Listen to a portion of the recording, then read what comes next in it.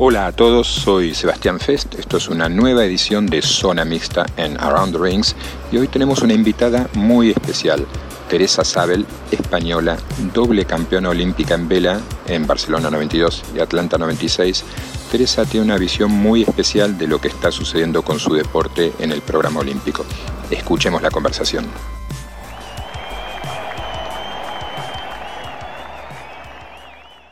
Y digamos, cuando ves lo que está pasando, te saco un momento ahí de la fundación con la vela en los Juegos Olímpicos, que hay competencias cada vez más veloces, prueba con nuevas clases, los barcos vuelan literalmente y comparas con tus épocas. ¿Se evolucionó mucho? ¿Se está yendo demasiado lejos? ¿Te gusta? A mí los foils me encanta. Como concepto me parece el futuro. En Copa América van con foils y es un poco como la Fórmula 1 en los coches, que al final esa tecnología se traslada a la industria. Pero yo creo que la vela olímpica, en mi opinión, está teniendo demasiados cambios en demasiado poco tiempo. Porque al final, cuando tú cambias cada juego, estás cambiando algo, hay mucha gente o muchos países que no pueden seguir el ritmo. Y entonces eso ya es un problema. Ajá, ¿se estaría tornando un tanto elitista? Se vuelve más caro, sí, más caro y luego un poco lo mismo que hablábamos antes. Cuando no sabes muy bien cuáles son las reglas de juego, te cuesta mucho jugar. En preparar unos Juegos Olímpicos la gente habla de 4 años, pero son mucho más de 4 años preparar unos Juegos Olímpicos. Entonces, si tú ya estás, pues no sé, te pongo un ejemplo, los chicos y las chicas de 4,70 han acabado Tokio y ya no pueden seguir. Entonces hay que desmontar todo lo que se ha hecho y empezar a montar algo diferente. Y esto deja mucha gente por el camino.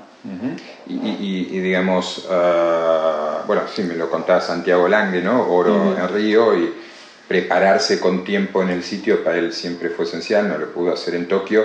Y digamos, el barco que tenían en el 16 no tuvo nada que ver con el del 21. Exacto. Y de alguna manera crees que eso, es decir, porque uno compara, no sé, a Nadia Comaneci, la gimnasia sigue siendo la gimnasia, más o menos la gente tiene que hacer lo mismo. Sí. Decís que en la vela está siendo difícil comparar medallas con medallas, logros con logros.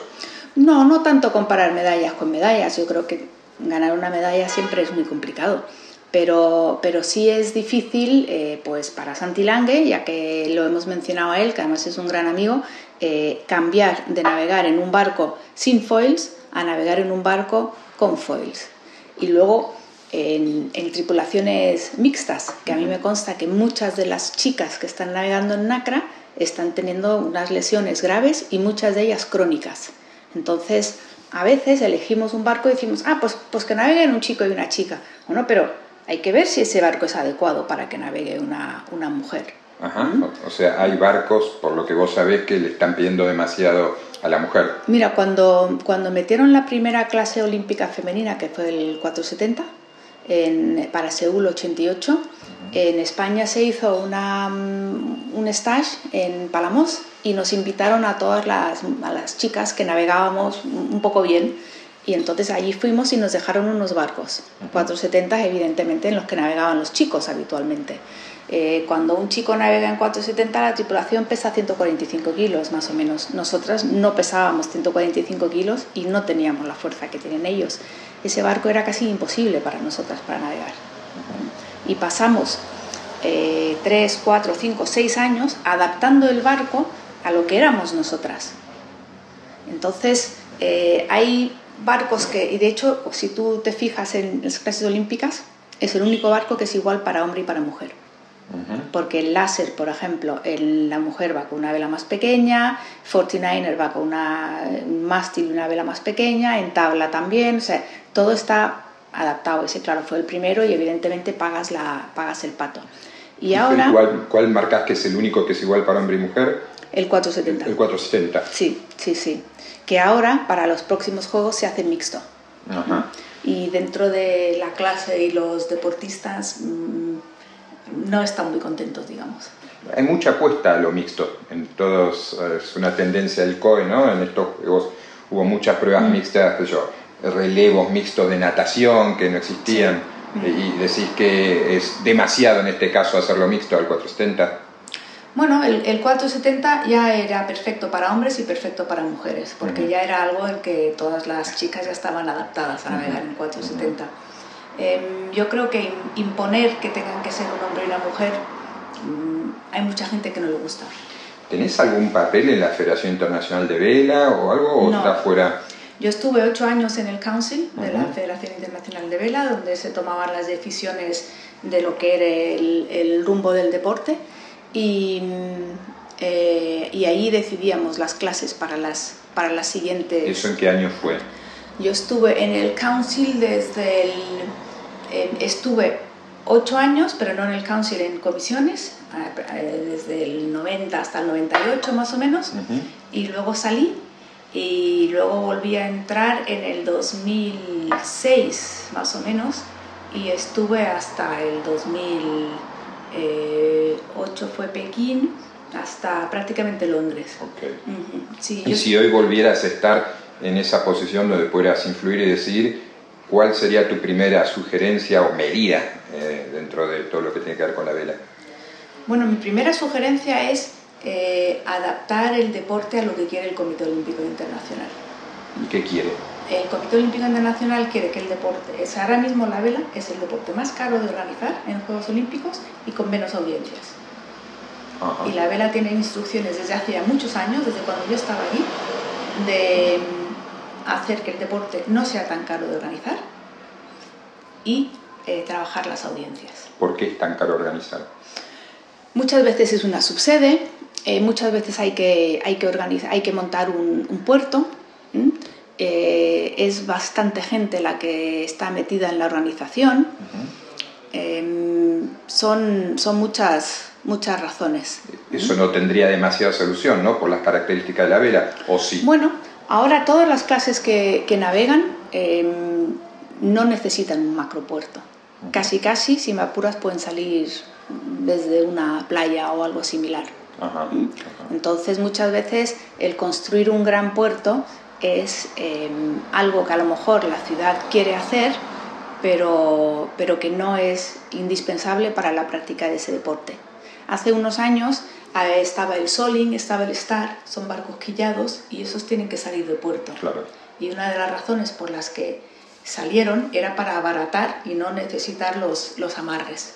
O sea, los barcos que compiten ahora, ninguno necesita un amarre. O sea, sería casi como el surf, desde la playa. Pues casi. Necesitas algún sitio donde dejar los barcos de los entrenadores y de la organización, pero... Sería como mucho más natural, salvaje, entre comillas, y el buen sentido. Sí. Y además decís que es el más caro, que es el que menor audiencia tiene. ¿Por qué? Sí. Yo creo que las regatas es verdad que ahora son más cortas, pero hay mucha gente que todavía no las entiende. Y entonces, cuando tú quieres que alguien entienda tu deporte, tienes que empezar por explicarlo, por hacer un barrio sésamo, que llamamos muchas veces aquí, o sea, entrar por los pequeños e ir haciendo un tema más de educación. Porque al final tú te vas a otros países, tú te vas a Australia, Nueva Zelanda, y la gente lo entiende lo que está pasando. En España no. Y no lo entiende porque les parecen unos barcos que navegan por ahí, que cada uno va por un lado diferente y tiene un poco que ver también con cómo se lo emite en televisión, es decir, habría alguna manera de que cuando uno ve esa pantalla encuentre información, no solo el relato que te permita entenderlo. ¿Pensaste en algo así? Hay muchas cosas que se pueden hacer en televisión, pero para empezar, por ejemplo, la vela en España sale en la televisión cada 4 años. Y hay muchas oportunidades intermedias para explicar lo que está pasando en una regata y educar a la gente. Y luego en los Juegos Olímpicos de este año prácticamente se han televisado las finales. Claro. Entonces, claro, para llegar a la final hay 10 regatas, 11 regatas, y allí se puede contar la historia.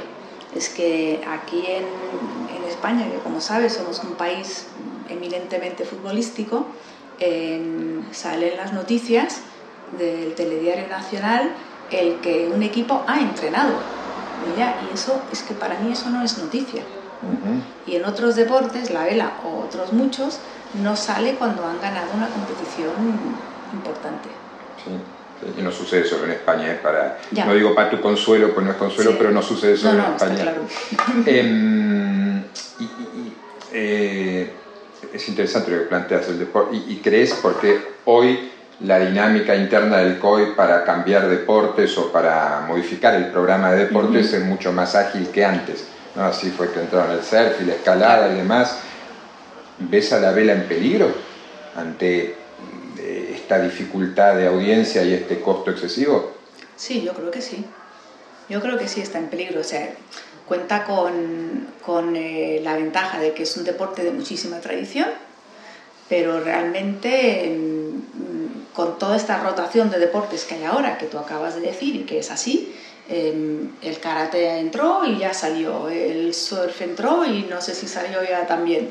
Entonces hay... No, el surf se queda, porque aparte tiene la suerte de que los próximos Juegos son en París y eligieron Tahití, una ola fantástica, claro. Y después les toca Los Ángeles, tradición de surfer, y después viene Brisbane, Australia, que también, claro. O sea, el surf se sacó la lotería. Pues exacto, pero igual que van cambiando deportes para entrar, pues tienen que ir sacando deportes, porque al final el cupo de los deportistas es el que es. Y entonces la vela podría estar en peligro de quedar afuera si no hace estos cambios a los que te referís de un costo menor y ganar presencia, ganar audiencia. Yo en mi opinión, sí. O sea que sugerirías acciones veloces, prontas. Yo sugeriría acciones veloces, sí. Sí. De hecho, en la época que yo estaba todavía en el Council, ya hubo algunas llamadas de atención del Comité Olímpico Internacional. Luego la vela para París quería meter un barco con una regata larga de 24 horas. Y ya estaba decidido que entraba este evento. Y hace pocos meses el Comité Olímpico Internacional les dijo que no, quería hablar. O sea, vamos cada vez a cosas más cortas, porque la gente que quiere ver a un chaval de 16 años que sube una pared de 3 metros en 5 segundos. Y vosotros proponéis una regata de 24 horas, que tienen que seguirlo con helicópteros y se lo tumbó.